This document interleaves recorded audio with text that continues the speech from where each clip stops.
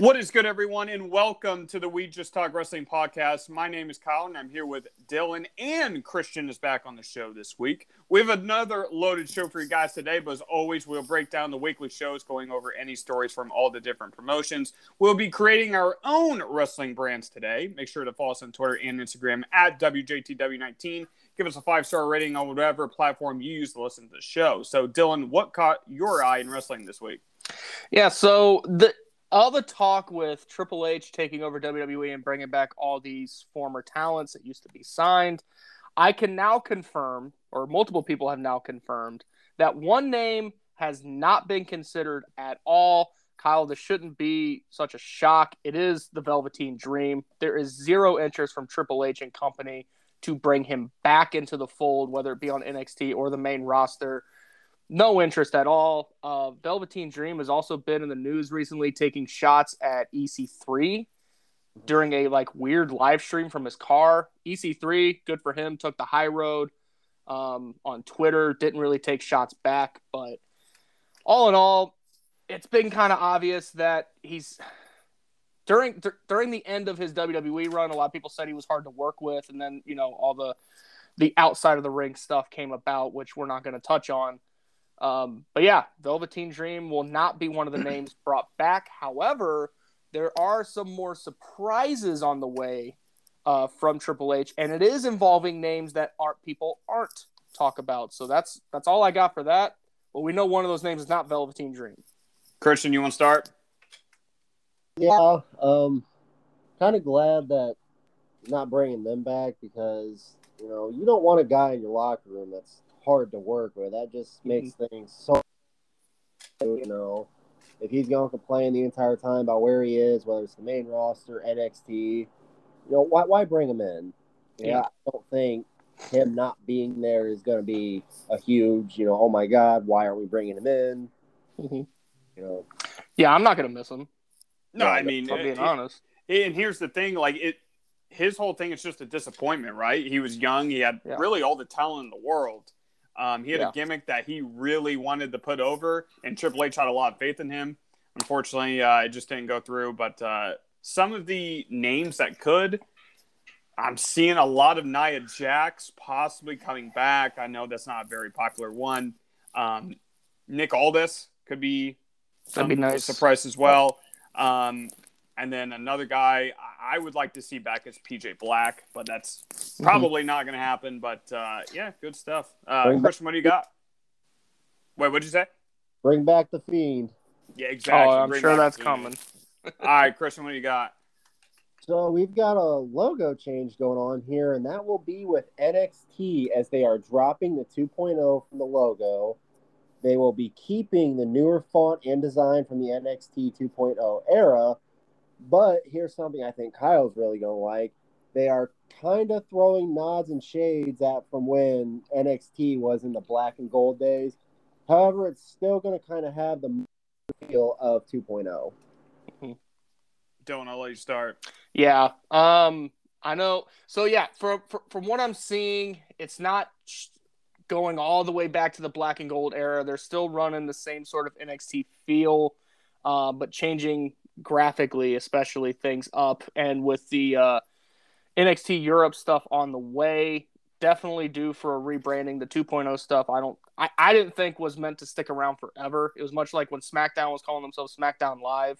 That's fun for a little bit, but let's just get that over with. Yeah. I told Kyle when NXT 2.0 launched, I thought the new font was actually pretty cool. I just hated the color scheme of it. So the fact that they brought back the white, the black, and the gold with that more modern, streamlined font, I don't think it's a bad look. No, not at all. And the one they've had now, I'm sorry, it's too almost nickel. It's kind of fish. It looks like an advertisement for kids to come watch, and you don't want that in wrestling. You want big, bold. Hey, come watch our brother. I mean, you're not wrong though. Here's the thing. I won't spend a lot of time on this. I'm glad that they got rid of that. I'm glad they got rid of 2.0 because it never should have been that. It should have just stayed the way it was. I was hearing what JD from New York had to say. He's one of the biggest in our community. He said, I mean, he was 100% right that it's good that they changed it, but NXT Black and Gold was more than a color or more than a logo. You know, it was excellence. It was perfect storytelling. Everything had a purpose. It was the perfect brand. Is it ever going to be that way? No, but I'm hoping that it could be a watchable product because they do have some talent, but there's a lot of talent on that roster. It needs work. So I'm hoping that a guy like Ilya Dragunov can maybe lead that brand. Yeah, be nice. All right. So, according to multiple sources, this is a short one. Zero News started, I believe, that Ezekiel will be going through a gimmick change. So, the Ezekiel stuff will be no more. This was a Vince McMahon gimmick. Obviously, him and Bruce Pritchard probably thought it was the funniest thing ever, but it was just not over. So, there are multiple sources that's saying that he's going to be Elias. Zero News, I'm not sure if they stated that he was going to be Elias or more towards like the early Drifter or like the singing Elias. So we're just going to have to see how all that plays out. But I'm super excited that we get Elias back. Yeah, apparently the injury angle was so he could grow out that big, thick beard that he's known for. So that's why they did the whole Kevin Owens squash thing. I wasn't a massive fan of the Elias character, to be honest. I think it's way better than Ezekiel, so I'm happy that's what they're going to roll with. If they do it, I did enjoy the like Drifter gimmick a little more than the constant middle of the ring getting interrupted Elias. I really enjoyed the Drifter stuff. So with Triple H in charge, I'm sure he's going to bring hopefully that part of the character back. Yeah. The Elias or the character rather. I mean, it was at times funny. Stupid. It was stupid. It was stupid. It was pointless. You know, the Kevin Owens stuff was kind of funny. Oh, it was great. Oh, it was great. Yeah, that was hilarious. That was when Vince was still in charge. So I mean, what else do we have to look forward to when he was in charge running Raw? You know, that was kind of like a small, thing to watch for a couple minutes. And the thing is, like, he did the best he could with that gimmick. Yeah. And there's just no more that he could have done with it. Yeah. So it's not his fault. It's just when you're given a turd, it's a turd, no matter how many times you polish it. It's just a bad idea from stupid creative, as Chris Jericho used to say. But, all right, you guys ready for AEW? Yeah, sure. All right. Starting with Rampage, Darby Allin beat Matt Hardy, and Samoa Joe defeated Josh Woods to retain his ROH TV title. Off to Dynamite. Jon Moxley defeated Sammy Guevara in a very good match to advance in the Tournament of Champions. Swerve and Our Glory successfully retained their tag titles against the Lucha Bros. Serena Deeb and Britt Baker beat Athena and Toni Storm in tag action, with Toni Storm taking the pin. So a very solid start to her reign as the interim AEW Women's Champion. Yeah. Bryan Danielson in the main event defeated Chris Jericho to advance to the finals to face Jon Moxley in next week's main event for the AEW Championship. Very solid contest. Jericho can still produce good matches at his age, but overall, it was a very up and down week for AEW building towards Grand Slam, which I believe they have 4 title matches for next week. Yeah, I'm really looking forward to Moxley and Danielson, though, next week. That's going to be a lot of fun. What else do we have? We have the tag titles next week, and then the ROH title is going to be next week. There's a Fatal 4-Way women's match. Is that for the title? Yes. So what was the point of doing it at All Out a week ago? Next question.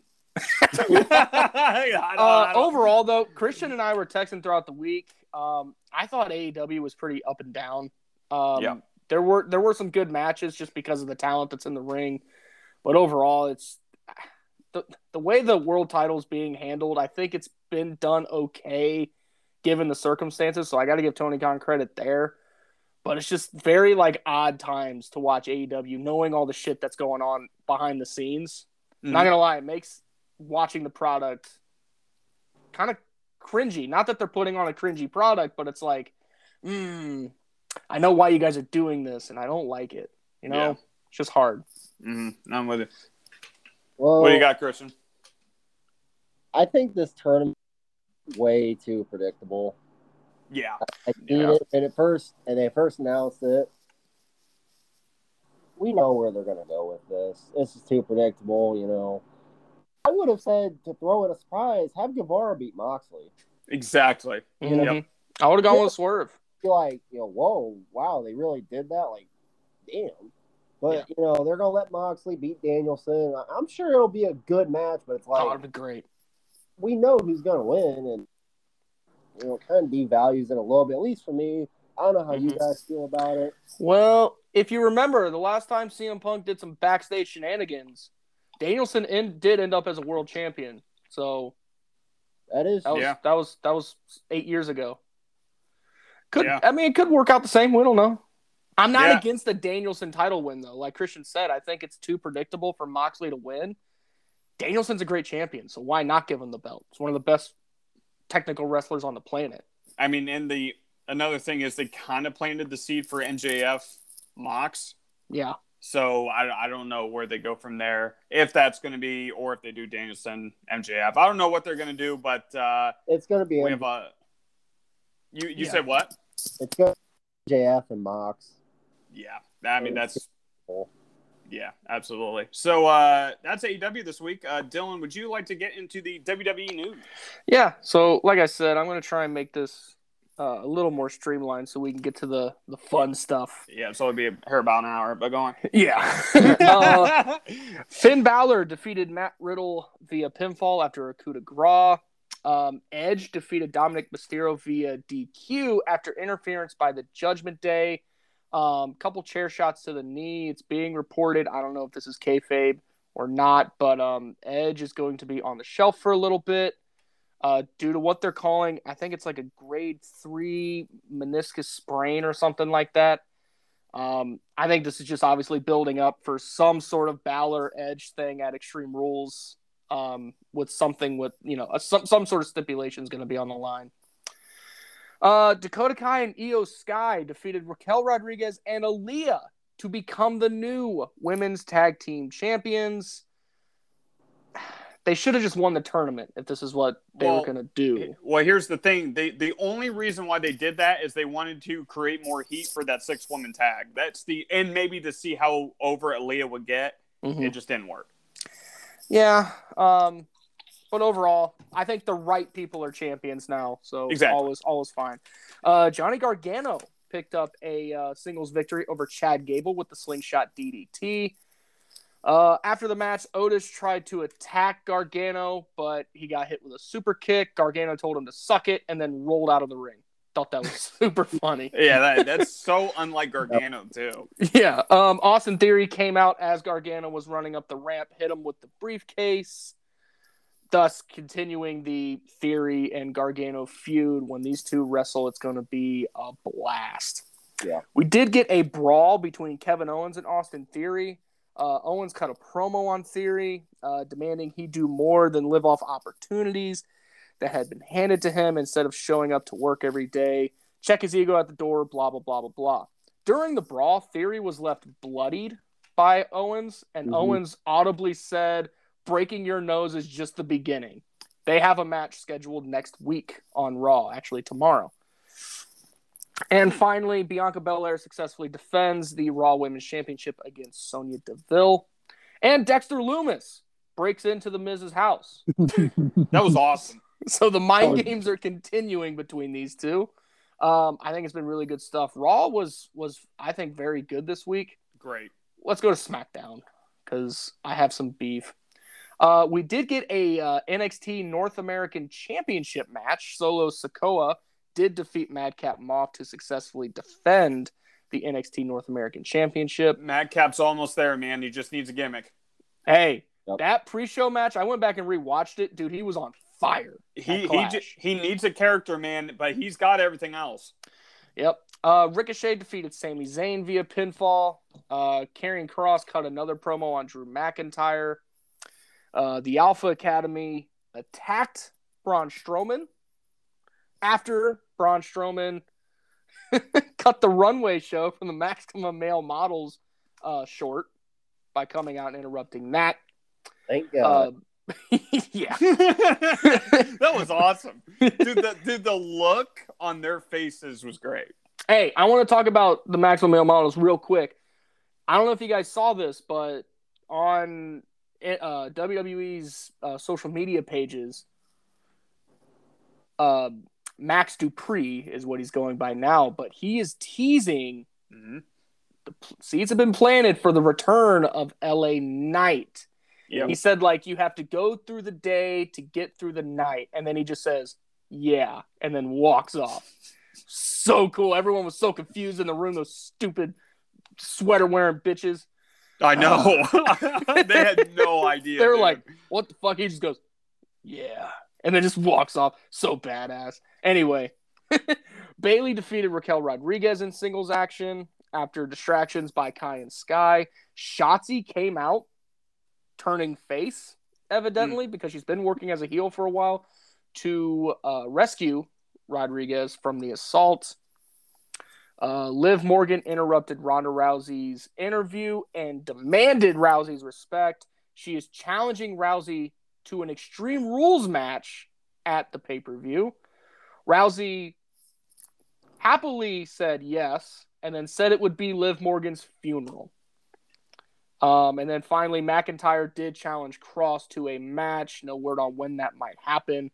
And then we did get a number one contenders match for the WWE Tag Team Championships. The Brawling Brutes, Ridge Holland and Pete Dunne, defeated the New Day, Imperium, and Hit Row to become the number one contenders. That faction is on fire right now. Yes. But there's one more thing we have to talk about when it comes to SmackDown. Paul Heyman returned after the best sell job I've ever seen on an F5 in wrestling history. He's been out for the last month and a half. He came out to address Logan Paul. Now, this didn't happen on WWE TV, but on Logan Paul's podcast, Impulsive, he had Roman Reigns as a guest this week, and apparently the two traded shots back and forth to the point where Logan Paul said some stuff on Twitter. Triple H was like, well, if you got beef with someone, we're the place to settle it. Come to SmackDown and air your grievances. Logan Paul challenged Roman Reigns to a match for the Undisputed Championship.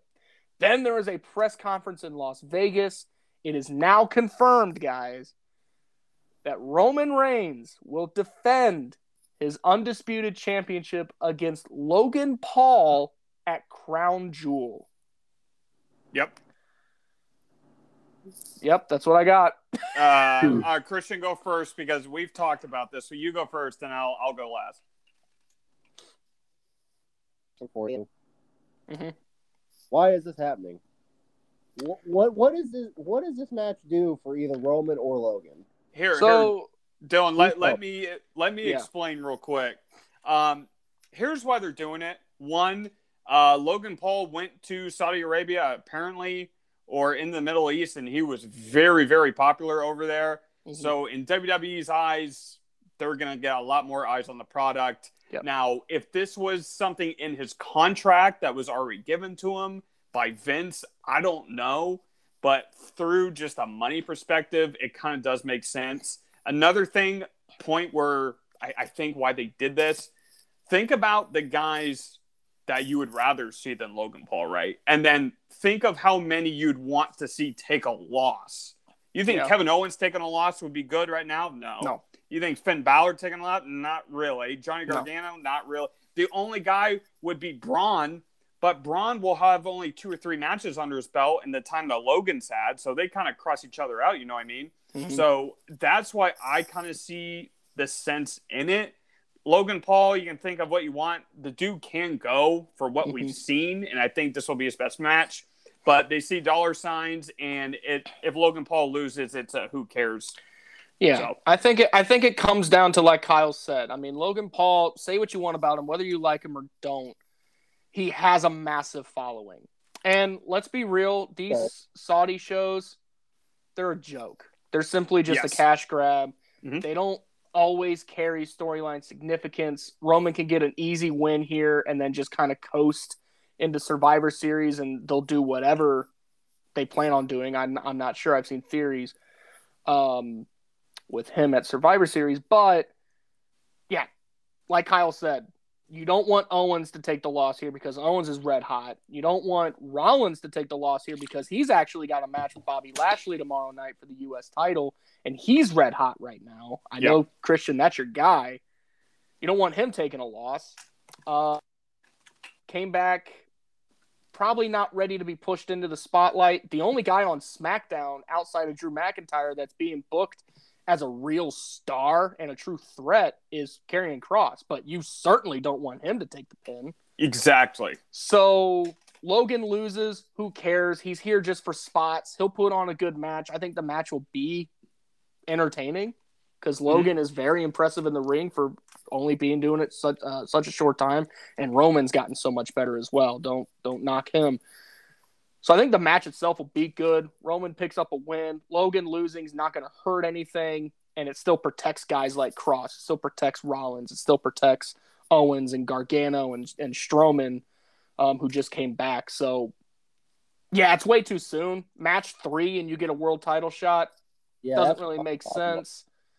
But I think the match will be fine, but it is super predictable, and I think that's my biggest beef with it is, like, what's the point?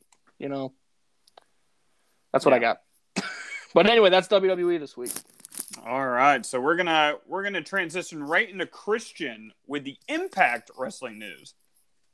All right, Impact this week. To open the show,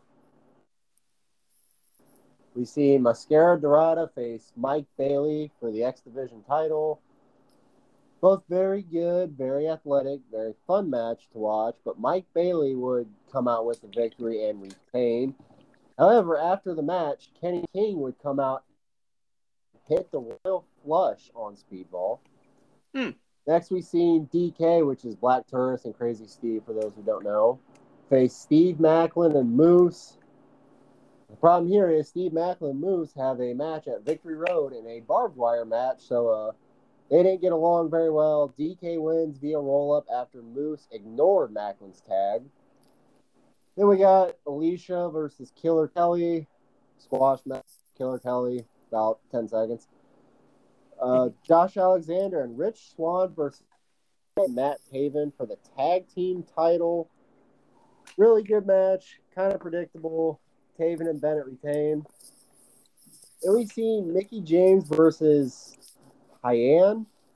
Yeah. Yep. Mickie James made quick work of her. After she beat Hyann, Giselle Shaw came out, and now she challenged Mickie James to a match at Victory Road. Mickie James will accept, so they will have a match. And the main event, one of my personal all-time favorite main events in Impact history, the Motor City Machine Guns face the Good Brothers. This was a really good match. Motor City Machine Guns showed they can still go at a high level. Alex Shelley is still that guy. These two put on a very even match, very back and forth. But the Motor City Machine take the victory, and next week they will face the Aussie Open on Impact in the main event. Yeah, I mean, it almost feels like a send-off for the Good Brothers out of Impact because, I mean, technically they are free agents. Yep. So maybe those two are a surprise, Dylan, for WWE. Yeah, I mean, especially this day and age. What'd you say, Christian? I think having the Motor City Machine Guns win was the right call. 100%. You look at them too; they're up there in age as well. We don't know how much longer they're going to go. Both can still go at a high level. Both Sabin and Shelley, they still put up good. It was really enjoyable Thursday night. Yeah, it was a really good show, and they are putting some good stuff for Victory Road, and then Bound for Glory coming up in the near future. But are you guys ready for the Indies this week? Mm-hmm. Yep. All right, this week I will be highlighting Midwest All-Star Wrestling based out of Minnesota, where they travel all around the state. Rampage Santana beat Zach Hendricks with a pile driver. X defeated Jay Manny with the X marks the spot. They showed a graphic before the main event that at an upcoming event, JDX will face Speedball Mike Bailey. Ooh. So very good stuff for this promotion. In the main event, the MAW World Champion, The System, faced off against the Freak Show Cho. So Cho started in control with a headlock takedown, but The System has so many reversals in his arsenal to take the upper hand.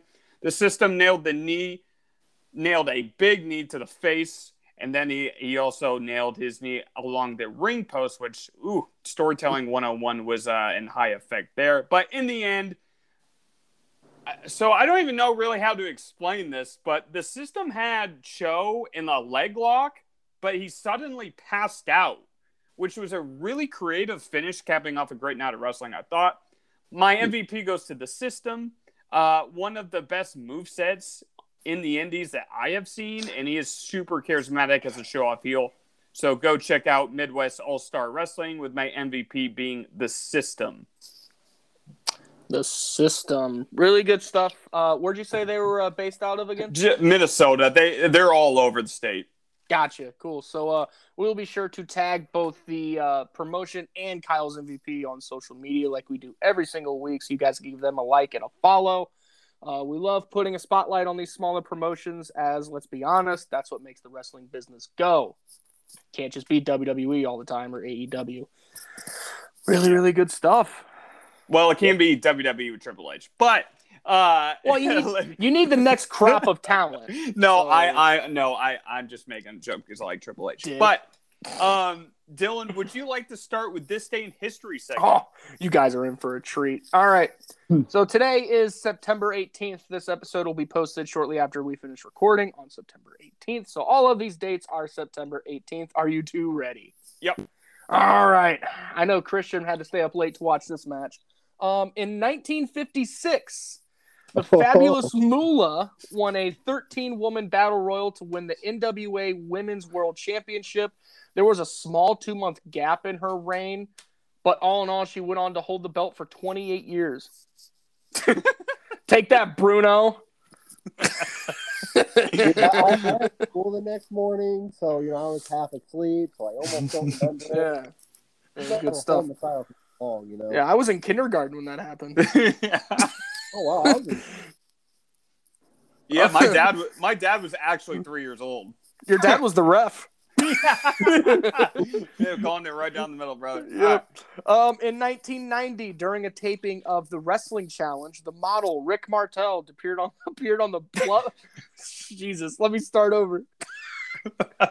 During a taping of the Wrestling Challenge, the model Rick Martel appeared on the Brother Love show and ended up spraying Jake the Snake Roberts in the eyes with his Arrogance cologne.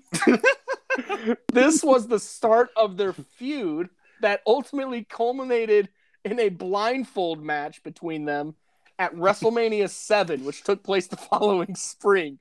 So these two feuded for 6 months. Jesus. In 1994, a feud for the last 7 years, so that's not that bad. That's true. Yeah, but this started with a cologne spray. One of those started with the Royal Rumble win. Anyway, it's over. It's true. In 1994, WCW ran their Fall Brawl War Games event from Roanoke, Virginia. The main event was a War Games match that saw Dustin Rhodes, and the Nasty Boys defeat Terry Funk, Arn Anderson, Bunkhouse Buck, and Colonel Robert Parker. The event also saw 3 title changes. Steve Austin defeated Ricky Steamboat for the United States Championship by countout. Immediately after, Austin lost the belt to Hacksaw Jim Duggan. Johnny B. Bad also beat Lord Steven Regal to win the TV title. And Kevin Sullivan defeated Cactus Jack in a match, which meant that Cactus Jack had to leave WCW. This obviously opened the door for Cactus Jack to move to ECW and then eventually the WWF, where he went on to become one of the biggest names in pro wrestling history. For those who don't know, Cactus Jack is Mick Foley. In 1995, on the third ever edition of WCW Monday Nitro, the American Males, which was Scotty Riggs and Buff Bagwell, defeated Harlem Heat to win the tag team titles. In 2002, there was an NWA TNA TV taping in which America's Most Wanted, which was James Storm and Chris Harris, defeated Brian Lee and Ron Harris to win the NWA World Tag Team Championships. In 2005, Lance Cade, WCW ran their WCW. Jesus, this is going off the rails, boys. 2005, WWE ran their Unforgiven pay-per-view. Lance Cade and Trevor Murdoch defeated Hurricane and Rosie to win the World Tag Team titles, and Ric Flair defeated Carlito to win the IC Championship.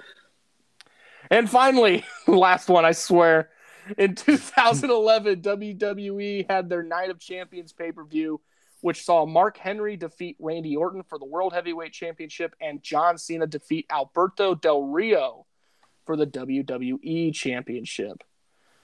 I lied. I have one more. Fuck. Okay. I watched that event on pay-per-view. So did I. Yeah. In 2014, Bobby Roode defeated Bobby Lashley to win the TNA World Heavyweight Championship at a TV taping from Bethlehem, Pennsylvania. Now I'm finally done, and I gotta drink water. Are you sure? Jesus. Yeah, I'm positive. That's all I got. Jeez. Well, I mean, it was a lot of good stuff, so I'm not gonna complain too much there. But yeah, that was a lot to digest, wasn't it?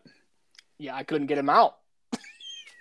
Yeah. Kept stumbling over my words. Yeah. All right. So it is now time for the top 5 power ranking segment. Are you guys ready? Mm-hmm.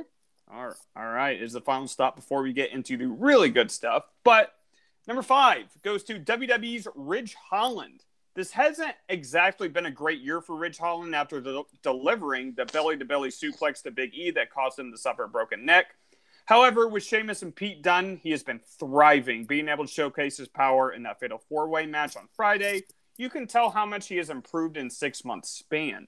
Now he has a tag team title match to look forward to next week. I'm really rooting for this guy. Major injury history in NXT, and with the Big E incident, he deserves to be in the spotlight for at least a week, I think. Number 4 goes to Suzu Suzuki, the former Princess of Pro Wrestling champion. Had a huge week with 2 big matches in the Block A of the 5-Star Grand Prix tournament. Although she took on Mayu Iwatani to the time limit, she was unsuccessful in that contest. However, being 0-4 in Block A matches, she was able to pick up a huge win in a 12-minute contest against Saya Kamitani. Suzuki is only 20 years old, and look for her to keep being in big-time matchups all over Japan. Number 3 goes to AEW's Sammy Guevara. AEW's booking of Sammy has not been great lately. However, as I said earlier, he was in a matchup in the semifinals of the Tournament Champions against Jon Moxley. Most of us knew he was going to win, but it was a great showing, and I'm hoping this leads to better things for him. He's super talented in the ring, great athlete. He just needs to be showcased more often. Number 2 goes to WWE's Dakota Kai.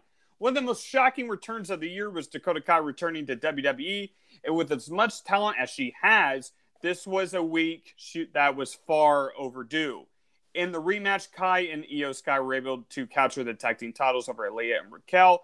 Fun fact, this is her 5th, or I guess now 6th day as a champion in WWE, and this has already been her longest of the 3 reigns, with the other 2 being in NXT. So her longest reign is 6 days. Jesus. I am so happy for Dakota and cannot wait to see what comes next for Damage Control.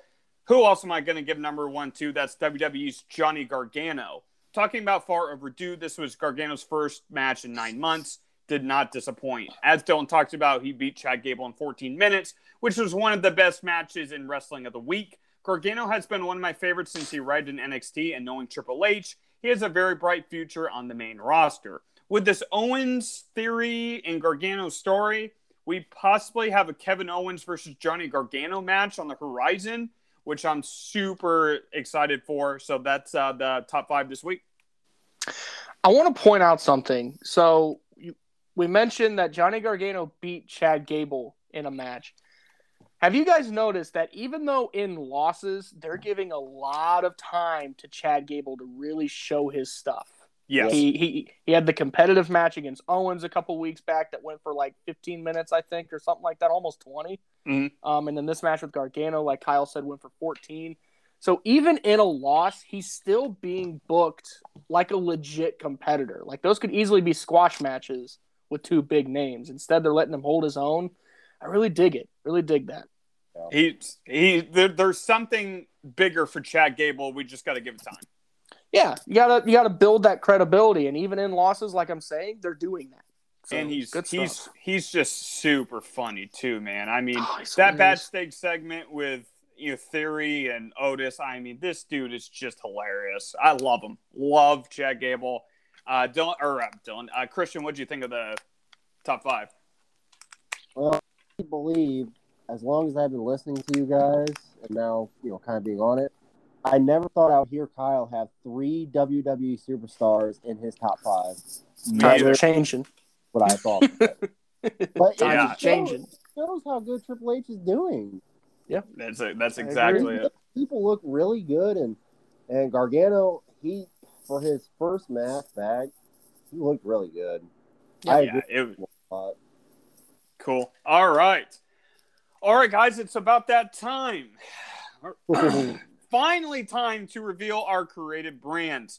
This was an idea I've had for, I think, almost 2 years now. Yeah, so I am super, super excited to finally do it. I sent Christian and Dylan a list of things to consider, but remember, this is everyone's brand, so it's all their rules. I'm very intrigued to see what everyone came up with. Consider this as a sales pitch for your brand. So it is up to you to get people on your side and why your brand is better than the other two. Creativity is key, but ultimately you'd want people to come to your show. So keep that in mind. If you do all this wacky stuff, you still want people to come to your show. Mm-hmm. So without further ado, Dylan, you're kicking us off. Let's hear about your brand. So am I running through all of the bullet points? Yeah, well, you're doing everything. All right. So my brand, we're going to call it Rise. It's going to be Rise Pro Wrestling, or RPW. Our goal is to be an alternative to the more mainstream sponsor-filled companies, WWE and AEW. Promote wrestling as opposed to goofy storylines. We want a little more of an underground feel, a little more gritty. Think more recent times. You could think the black and gold era of NXT. To go a little further back in time, think of the old ECW Hammerstein Ballroom style. What I kind of pictured was, instead of using massive multi-purpose arenas like the T-Mobile Arena or the Q. Is it still called the Q in Cleveland, Christian? No, it's Rocket Mortgage. It's the Q to me. Whatever. Okay. Instead of using massive arenas, I figured theaters and ballrooms. Like I said, Hammerstein Ballroom is a good example. Just go look at ECW One Night Stand 2006 or 2005. Think of that aesthetic, how the crowd is just on top of you because it's like 4 or 5 balconies just in this small room. Mm-hmm. Very GCW style, but with a higher budget. Okay. We will have 2 weekly shows. One will be on TV. It will be a 2-hour main show that will showcase the World Championships. We'll focus on the major storylines, the major players, and stuff like that. There will be a 1-hour online show that will be streamed on YouTube, also through the brand's website and stuff like that. That will showcase the lesser utilized talent, very similar to how AEW does Dark, basically. We will only have 4 championships in our company. We will have 1 world championship. Our mid-card belt will be known as the television title, very old school style. We will have the tag team championships, and we will have a women's championship. So we're stripping back a lot of the gimmicks. AEW right now has like 9 or 10 titles. WWE, if you count NXT, is also sitting around 10, if I'm not mistaken. So we're just stripping that back, going back to the basics. Again, using a lot of the old ECW format as my inspiration. The theme song. So I gave this a lot of thought. So since I wanted a more gritty underground feel, the thing that always was appealing for the black and gold era of NXT was the use of hard rock, heavy metal, stuff like that. You guys both know that's my preferred music. Wait, it's not Wale? Shut up. So I went with a song that came out actually this year. It's called Above It All by a band called Saint Asonia.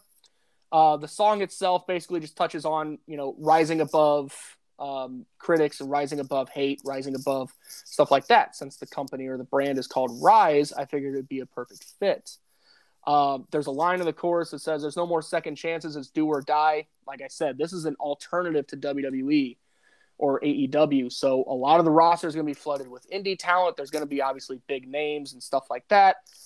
But it is a second option and a little more gritty of an option that we don't have to worry about sponsors as much.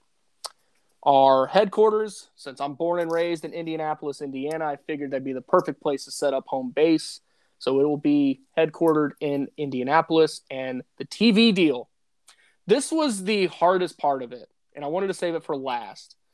So when I was going through how I wanted my brand to be perceived, all the different networks, now I said I wanted to go a little less mainstream. So that takes out Fox, that takes out CBS, that takes out ESPN, that takes out even TNT or the USA Network, since they already house major wrestling. So I went with the AMC channel. AMC was famous for having The Walking Dead, obviously a horror-based show, and tons of different content from various different genres. So I figured a little bit of a smaller television network to house our very underground, gritty, not so mainstream wrestling company. So that's what I got. Okay, so it's very you. Mm-hmm. So it's very kind of dark, but it's a very alternative brand. I dig it. I think everything is pretty standard, but pretty straightforward. It's very straightforward. It's not too complex. Christian, before I go to you, I just have two questions for Dylan. Mm-hmm. Do you have like a facility in mind for where you guys would wrestle, or is that just in the future? So, okay. So the Hammerstein Ballroom constantly popped into my head, which is in New York City. Yes. But I figured we would tour various different like smaller arenas. For instance, there is the Coliseum at the Fairgrounds here in Indianapolis that seats, I think, about 5,000 people. That'd be about as big as we go. I want a more smaller, intimate crowd because, like you said, like me, when I go to like concerts and stuff like that, I'm not always a giant fan of going to these big amphitheaters or going to these big arenas. I like being on the floor, the stage is a foot away from me kind of thing. Like, that's my speed, and I love it. So I pictured the same thing. So I keep going back on it. I sound like a broken record, but when I was thinking about where we would wrestle or what kind of arenas or what kind of places, buildings we would wrestle, the Hammerstein Ballroom just constantly kept popping in my head. So places like that.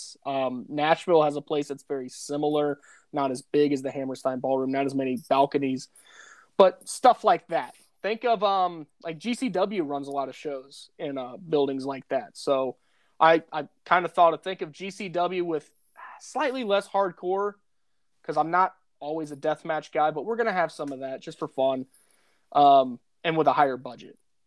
That was my thought. All right, Christian, what do you think? I actually really like that. And one thing I really liked about yours is you're not going for like, the same stadiums like you said. Mm-hmm. That's really cool. I mean, I never would have thought to put in like a ballroom or a theater or something like that. It's definitely, something that's different. Yeah, we're weeding out the this ain't family night. Buy 4 tickets for $30. We're catering to the hardcore wrestling fans. So yeah.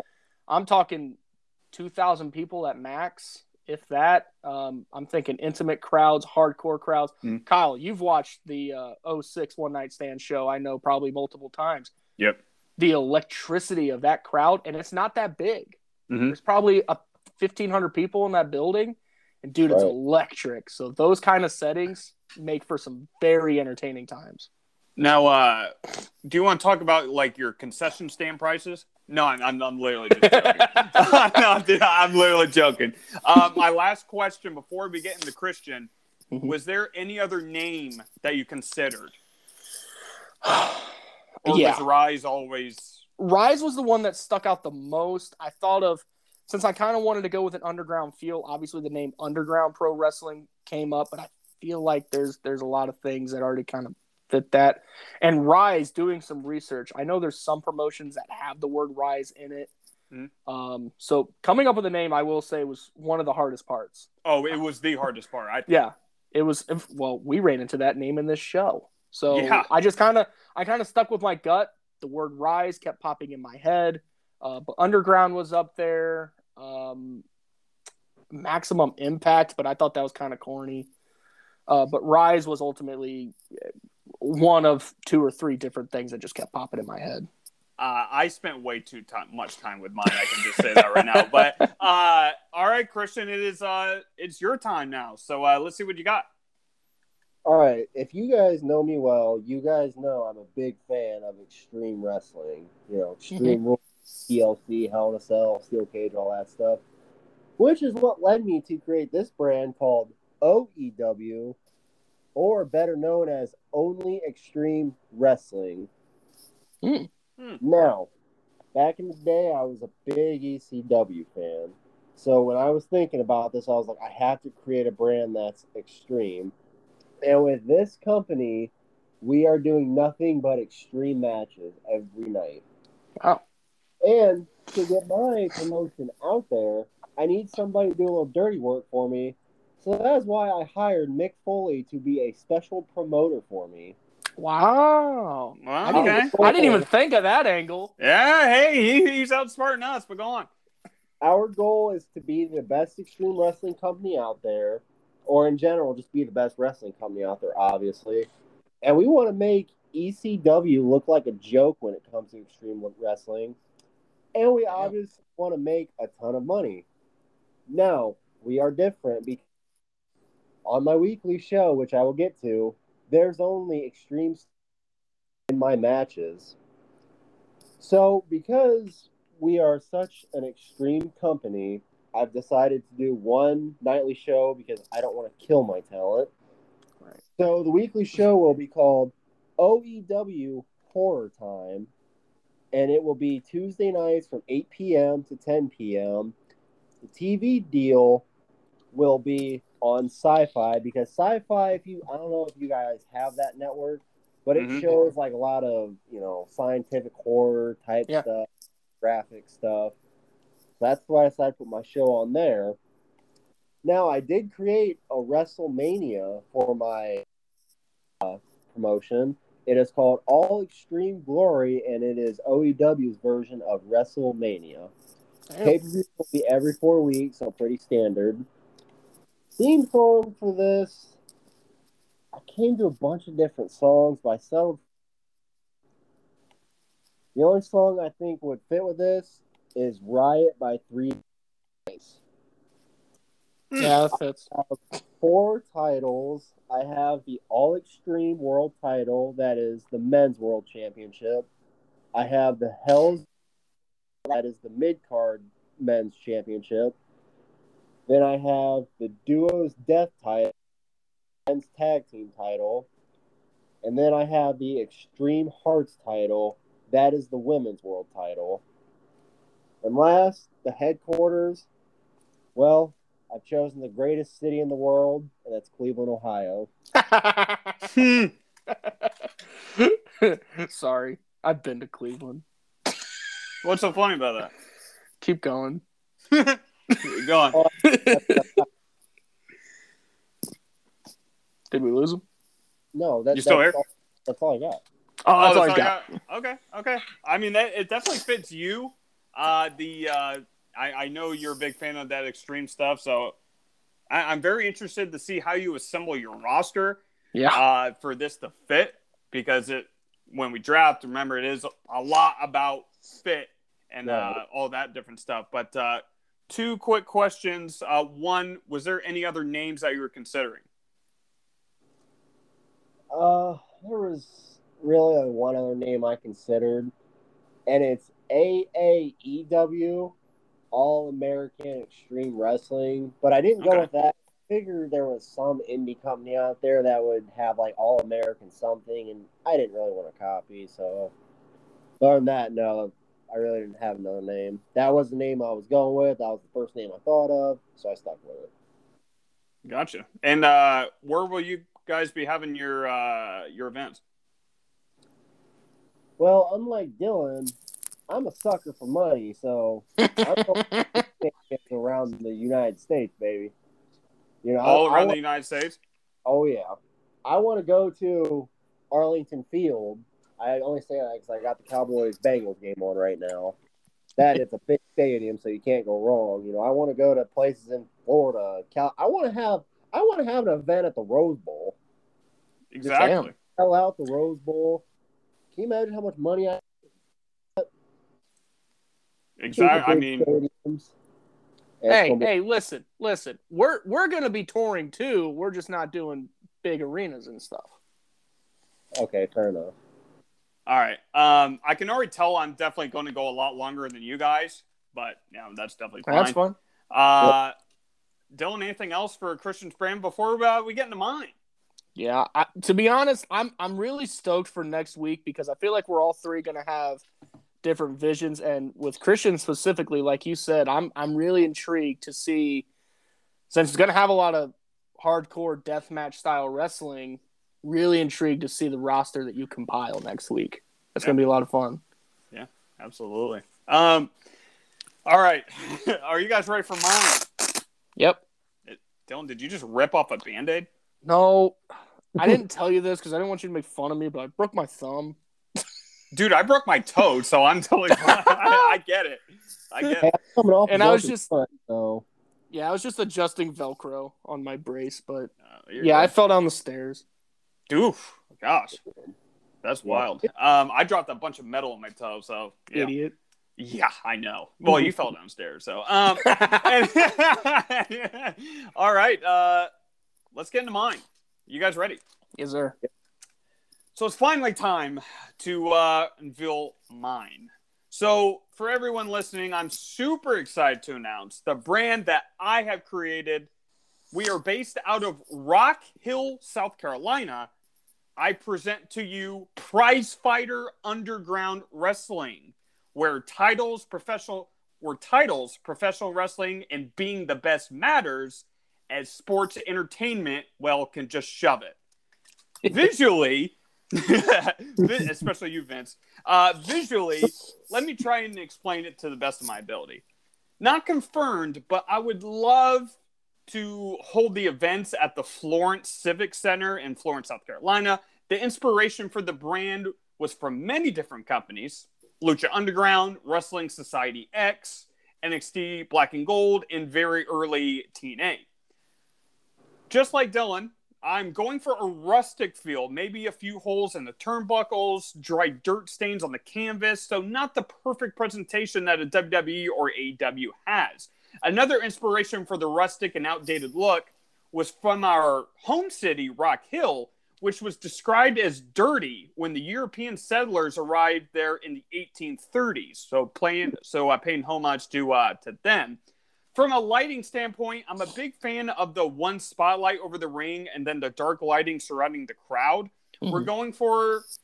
We're not going to do much pyro on the show, very low pyro, because I'm going for the older look and feel. But for the big events, maybe we will have some fire or stuff like that. Oh, and another surprise. My brand will be bringing back the 6-sided ring.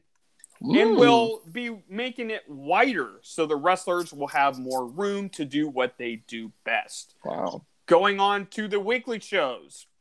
2 of them.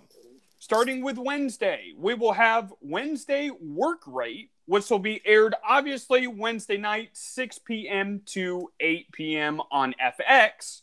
Saturday night Scatter will be the next one, 6 to 8 p.m. on FX as well. Work Rate will have a red and black color scheme, with the official theme song being Blood Money by Poppy. Scatter will have a gray and gold colors, with the official theme song being Don't Hold Back by The Sleeping, one of my personal favorite songs.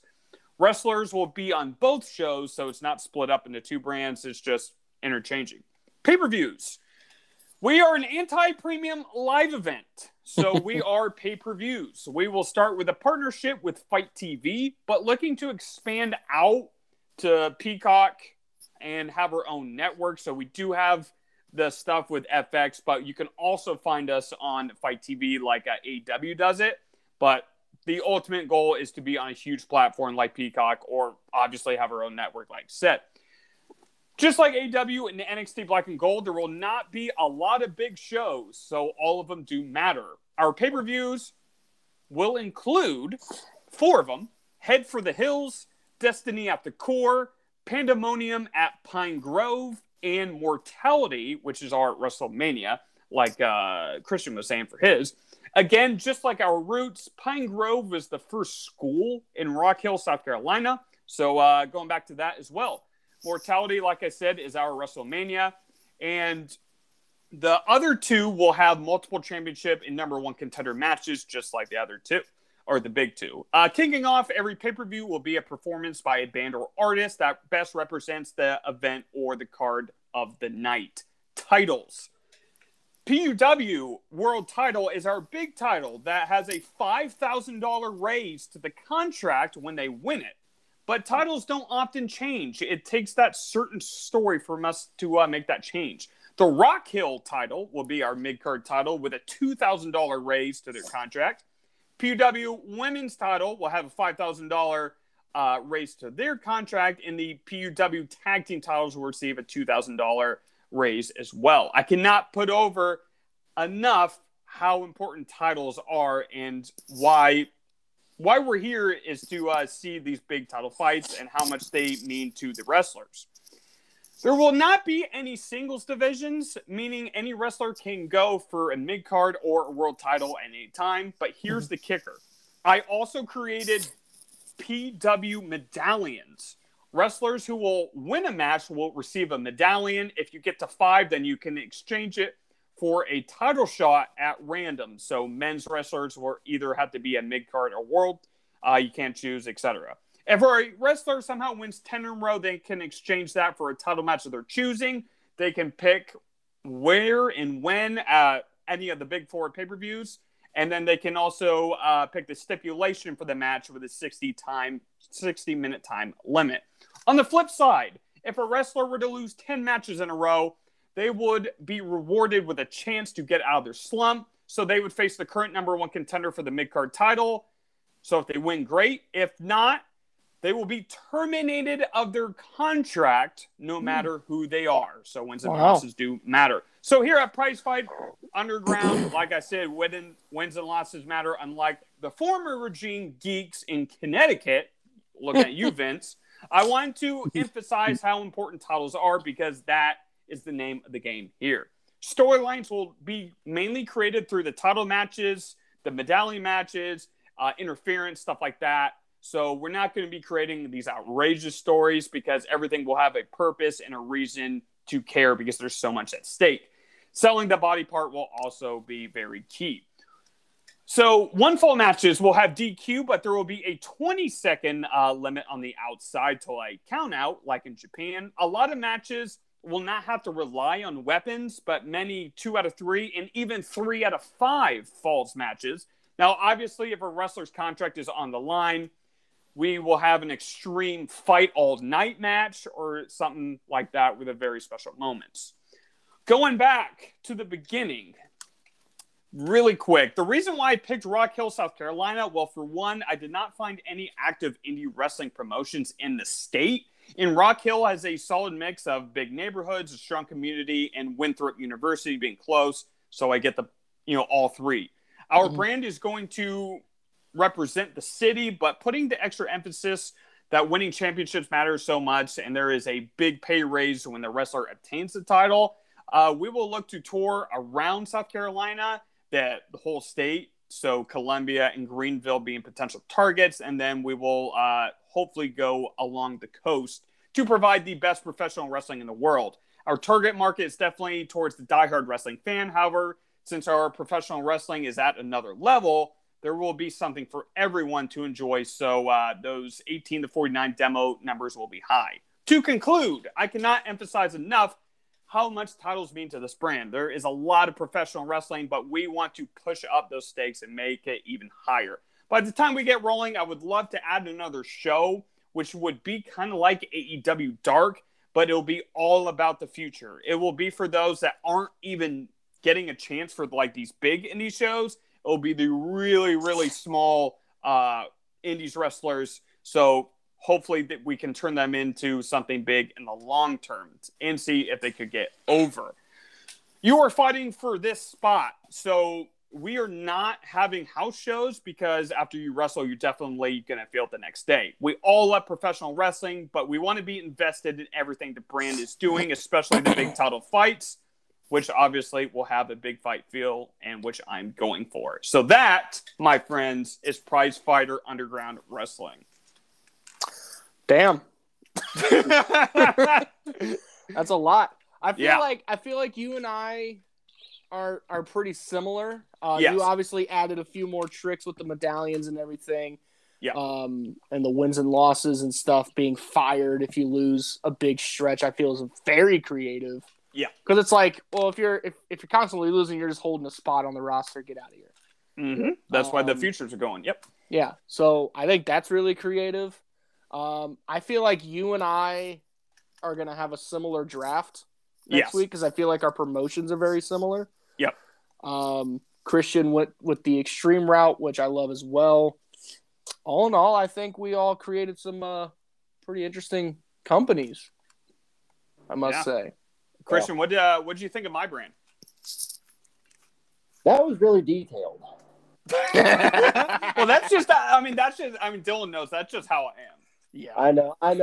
It's something you want to do for a while. But when you said the 6-sided thing, the first thing I thought of was like early, what would it be, like 2000s TNA? Yeah.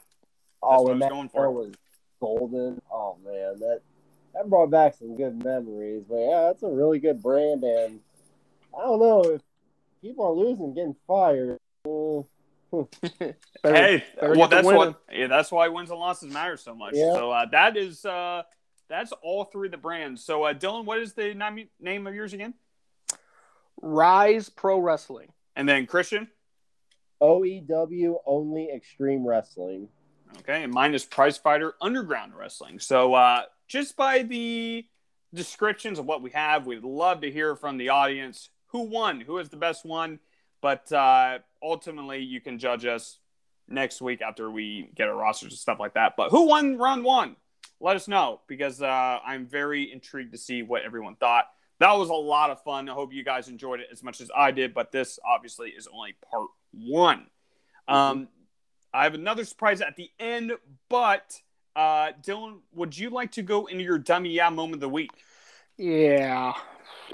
So my dummy moment of the week goes to AEW.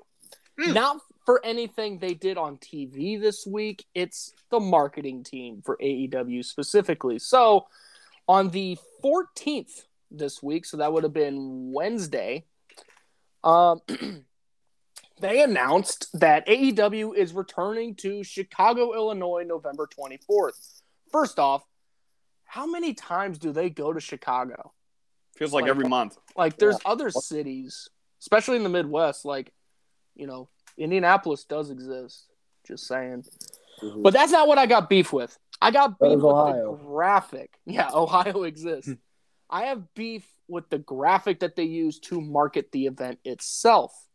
So, as you know, we kind of gotten used to this. Whenever AEW announces a show, it's always like Dynamite, Rampage, blah, blah, blah, where the arena is, prices, doors, and things like that, all the info. Here's the issue.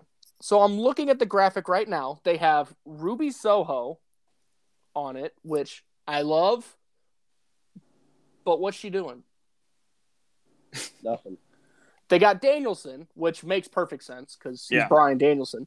They have Adam Cole, who has not appeared on AEW TV since Double or Nothing, right?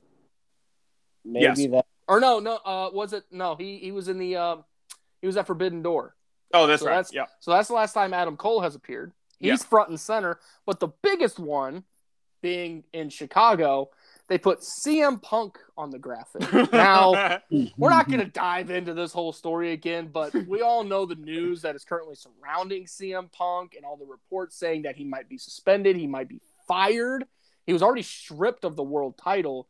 So my question to you guys, you have so much uncertainty with especially this one specific guy. Why the hell would you put him on the promotional poster or the promotional graphic to promote an event that you have coming up? Does that mean that this CM Punk stuff, all the reports of him being fired and let go because Tony Khan doesn't want the toxic locker room, is that all just smoke and mirrors? Whoa.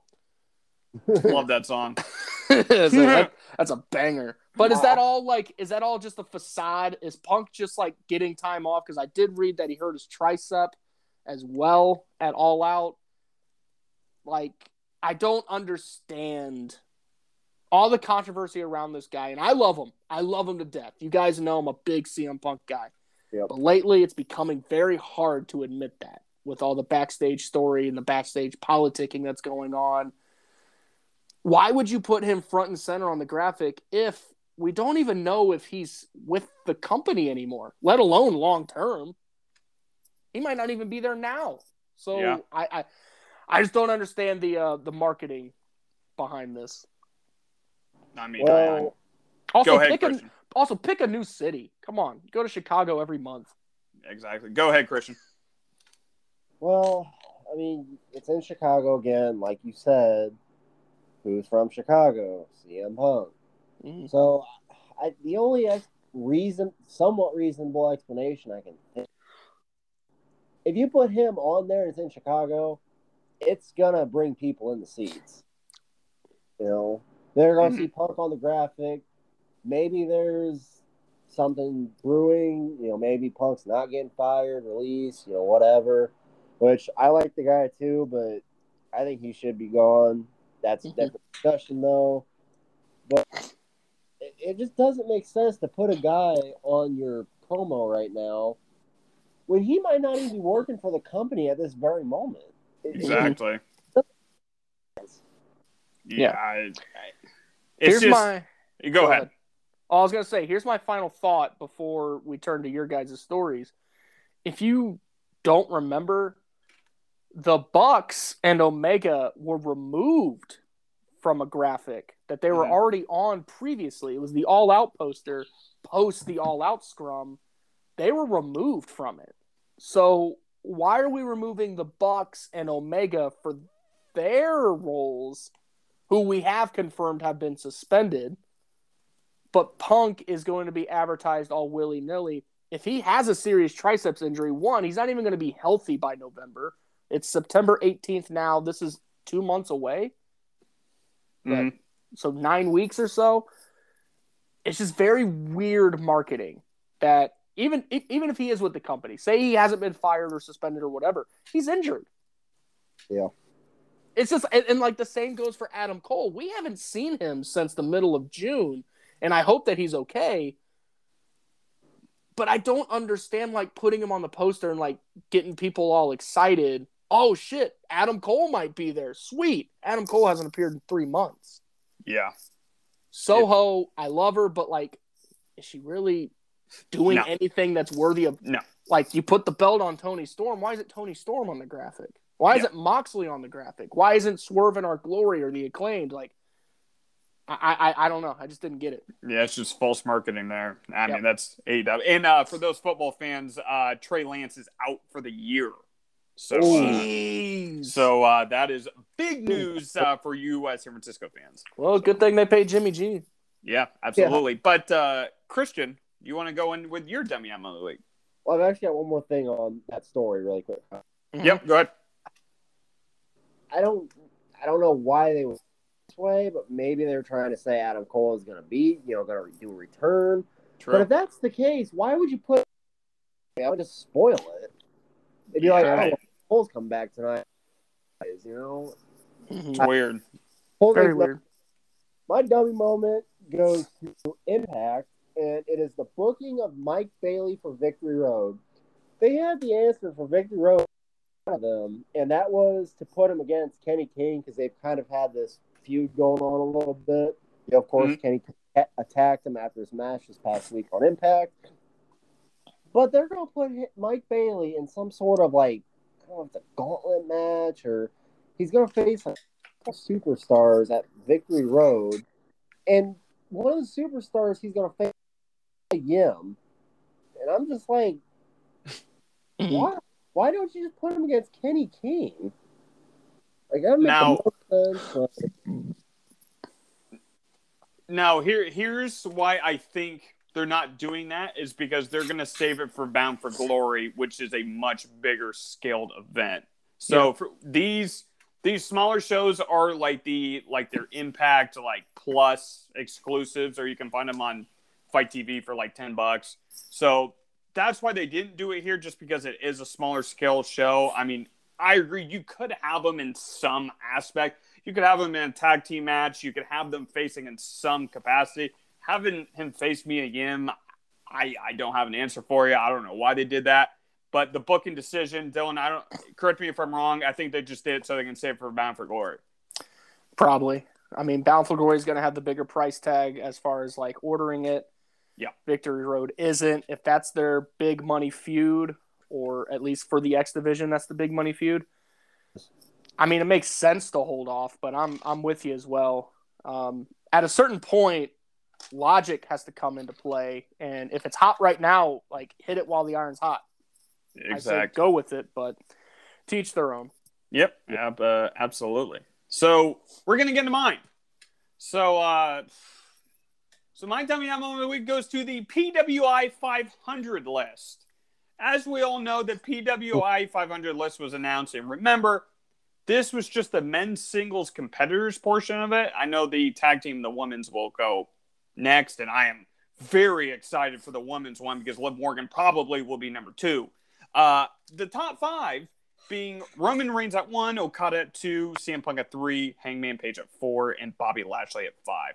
Real quick, they base this list off of wins and losses, your stance in the company, quality of opponents, and I think like moveset or like difficulty of moves. I can't remember which one it was.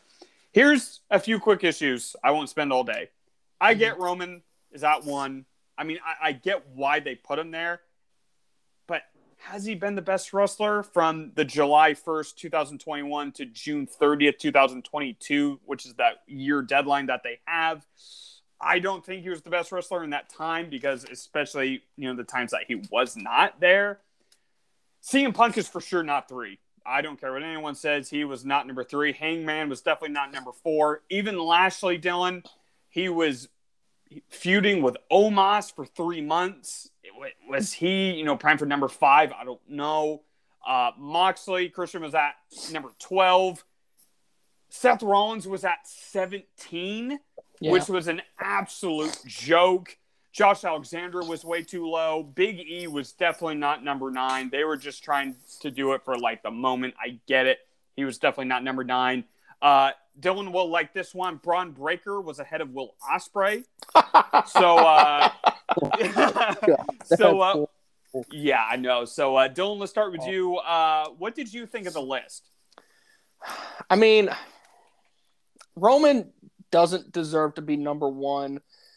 If we're going off just statistics, I get it. He's been champion for 2 years, whatever. I'm looking at the list. I have it pulled up in front of me. Punk being 3, as much as I love him as a joke, Cody Rhodes isn't in the top 5 despite putting on one of the best stories in a 3-month span that WWE's had in a very long time with Seth Rollins. Speaking of, Seth Rollins not even in the top 15. That's a fucking joke. Jon Moxley, since coming back last fall or last winter, has been literally one of the best names in wrestling. You cannot find a more over guy. It's very hard. He's not even in the top 10. Cardona's not in the top 10, and I love what he's been doing. I speak about it a lot. Lashley, I absolutely adore, but he's not top 5 in my opinion. I feel like there's good names, but they're just in the wrong spot. Yes. Like, I would put Rhodes in the top 5, probably where Hangman is at 4, give or take. Punk is coming down. I'd probably put Moxley at 3. Roman, I'm not a massive fan of being 1, but I get it for the statistics, so I'm not going to argue with that point too much. But Moxley should be in the top 5. Cody should be in the top 5. Rollins needs to at least be in the top 12. The fact that he's outside the top 15 is a joke. He's top 3 minimum. Minimum I'd put top him 3. around that. Danielson's at 7. You can make an argument that he could probably be a little higher on the list. Big E should not even be in the top 20. I'm sorry, shouldn't. Yeah. There's just a lot of but then again, like that's what these lists are for. You know what I mean? The fact that Drew McIntyre's 20th, that's a fucking joke. Yeah, give me a break with that. And then Breaker above Ospreay, like, do we even watch wrestling? It's so stupid. Yeah. I'm looking down the list. Randy Orton's at 47. Randy Orton was on top of his game before he got hurt. That's stupid. Edge is at 65. That's Yeah. I think it's a little low, but that's low. Yeah. Omos is at 120. Yep. He's above Hook. Are you fucking kidding me? Yep. Omos. Omos is above Dante Martin, Sheamus, and Hook. Oh my God. And Eddie Edwards, Kyle. Oh God, that's come on. Happy Corbin beat Kenta. I said, these lists, much like whenever like EA Sports puts out the Madden ratings, it's simply just to get people talking. Yeah, absolutely. Christian, what did you think of the list very quickly? Oh, jeez. Why is Rollins 1? Yeah, Tommy, I knew that was coming. Because he lost all fucking year. That's why. Well, look who he was under for the last year. Exactly. He had Vince writing for him. And Braun Breaker over Will Ospreay? Is that a joke? I know. Stupid. And you have Omos even on the list? Like, oh, man. I know. He probably shouldn't even been 500. He shouldn't even. He should just be put at NA. NA. Hey, Jeff Hardy is rated higher than Karrion Kross. Jeff Hardy's in rehab right now, for those who don't know. And Jeff Cobb. Oh, wait, where was Jeff Cobb? Jeff Cobb is 169. All right, I'll be giving them an email after this. But Christian, you wanna finish? It's horrible. I mean, that's what it comes down. 169? What? Oh my God! Yeah. See, but this is a list. This is a kayfabe list. So this is like everything that happens in the show. They base this list off of. Oh my God! I'm sorry. Madcap Moss is rated higher than Brian Cage. What a fucking joke! What a joke! About this is. Yeah, I mean, we could spend all day at this, but let's move on. I do have one surprise for you, but Dylan, would you like to tell everyone next week before you get us out of here? Yeah. So we just created our brand, and next week we will be drafting for our brand's fantasy draft style. So it's going to be a snake draft, if I'm not mistaken. Yep. The draft order is already locked. As far as I know, I'm first. Christian will be second. Kyle will be third. And then in the second round, Kyle will be first. Christian second. I'm third. And then so on. Yep. The good thing is Christian is in the same spot every round. So that's got to be like the sweet spot. But Kyle and I get back-to-back picks, which is going to be kind of cool. So really excited. Yeah, Christian, you excited for next week? Oh yeah, definitely. You know, I've got kind of a big board made up. Might change a bit, but I definitely know what guy I want. I will tell you, the number one pick is in, but I'll save it for next week. All right. So one more surprise for you guys. Before we get out of here, we are going to give the audience a preview of next week's show. So we right now will be drafting our announce team. This will be a 2-person announce team. However, if you want to add a third commentator, you can do that, but it will take away one of your picks for next week. So that's definitely a risk reward kind of situation there. We all love drafting, so this will just be a taste of what we're doing next week, like Dylan said. So with that being said, Dylan will have the 1st and 6. Christian will have 2 and 5. I'll have 3 and 4 for a snake draft. If you've done fantasy football, you definitely know what it is. So without further ado, if you guys are ready, Dylan, you're on the clock. Who is your first commentator? All right. Commissioner's coming to the podium now. All right. He's got the card in hand. With the first pick of the commentator draft. Yep. By the way, we're running a 2-person commentary booth. Okay. Fuck 3 people. Yeah. I hate them. With the first pick, he matches the energy. He matches the pro wrestling style. In my opinion, one of the most underrated people in pro wrestling history. No one ever talks about him enough. I'm going Mario Ranallo. Okay, good one. Christian, you're on the clock. All right, so here comes the commissioner. He's about to open the card. All right, With the second pick in the commentator draft, we will be selecting Michael Cole. Very vanilla, but very safe pick. Yeah, very, very safe. So Dylan went, well, that was definitely someone I was going over, and then you picked Michael Cole. All right, good stuff. Good stuff. All right, so I'll have to think about the 4th pick, but the 3rd pick is definitely in.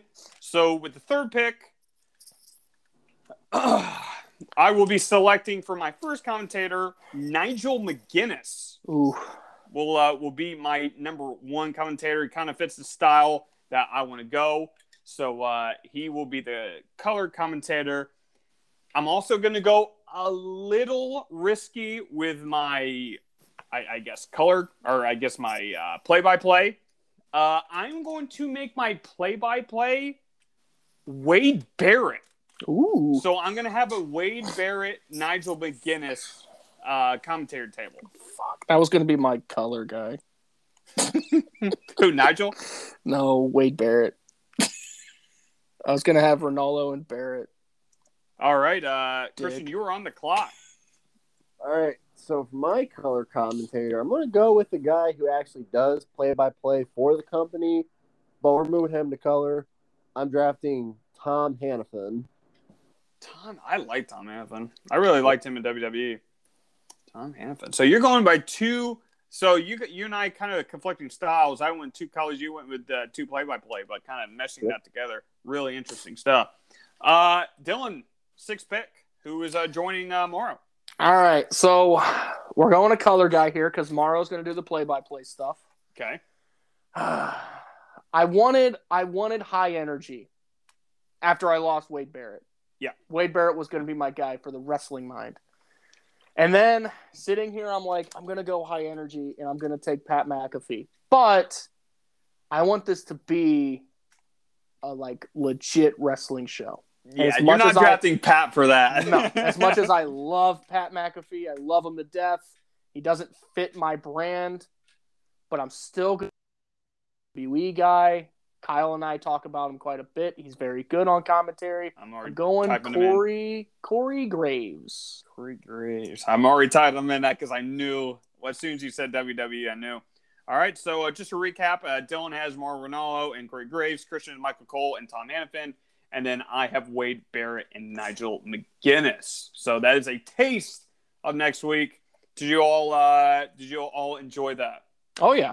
Very much. So that's just a taste of next week. So that is all we got. Appreciate everyone listening to this point. We didn't run too long, but hope everyone enjoyed it. So we are on the road to Extreme Rules, and we have a massive episode with the draft next week. So I hope everyone comes back and listens to that. It's going to be a fun one. Might be a little long just because we're going to be so into it, but I'm definitely going to have a few surprises for the guys next week. So we will catch everyone next week. Yes, sir.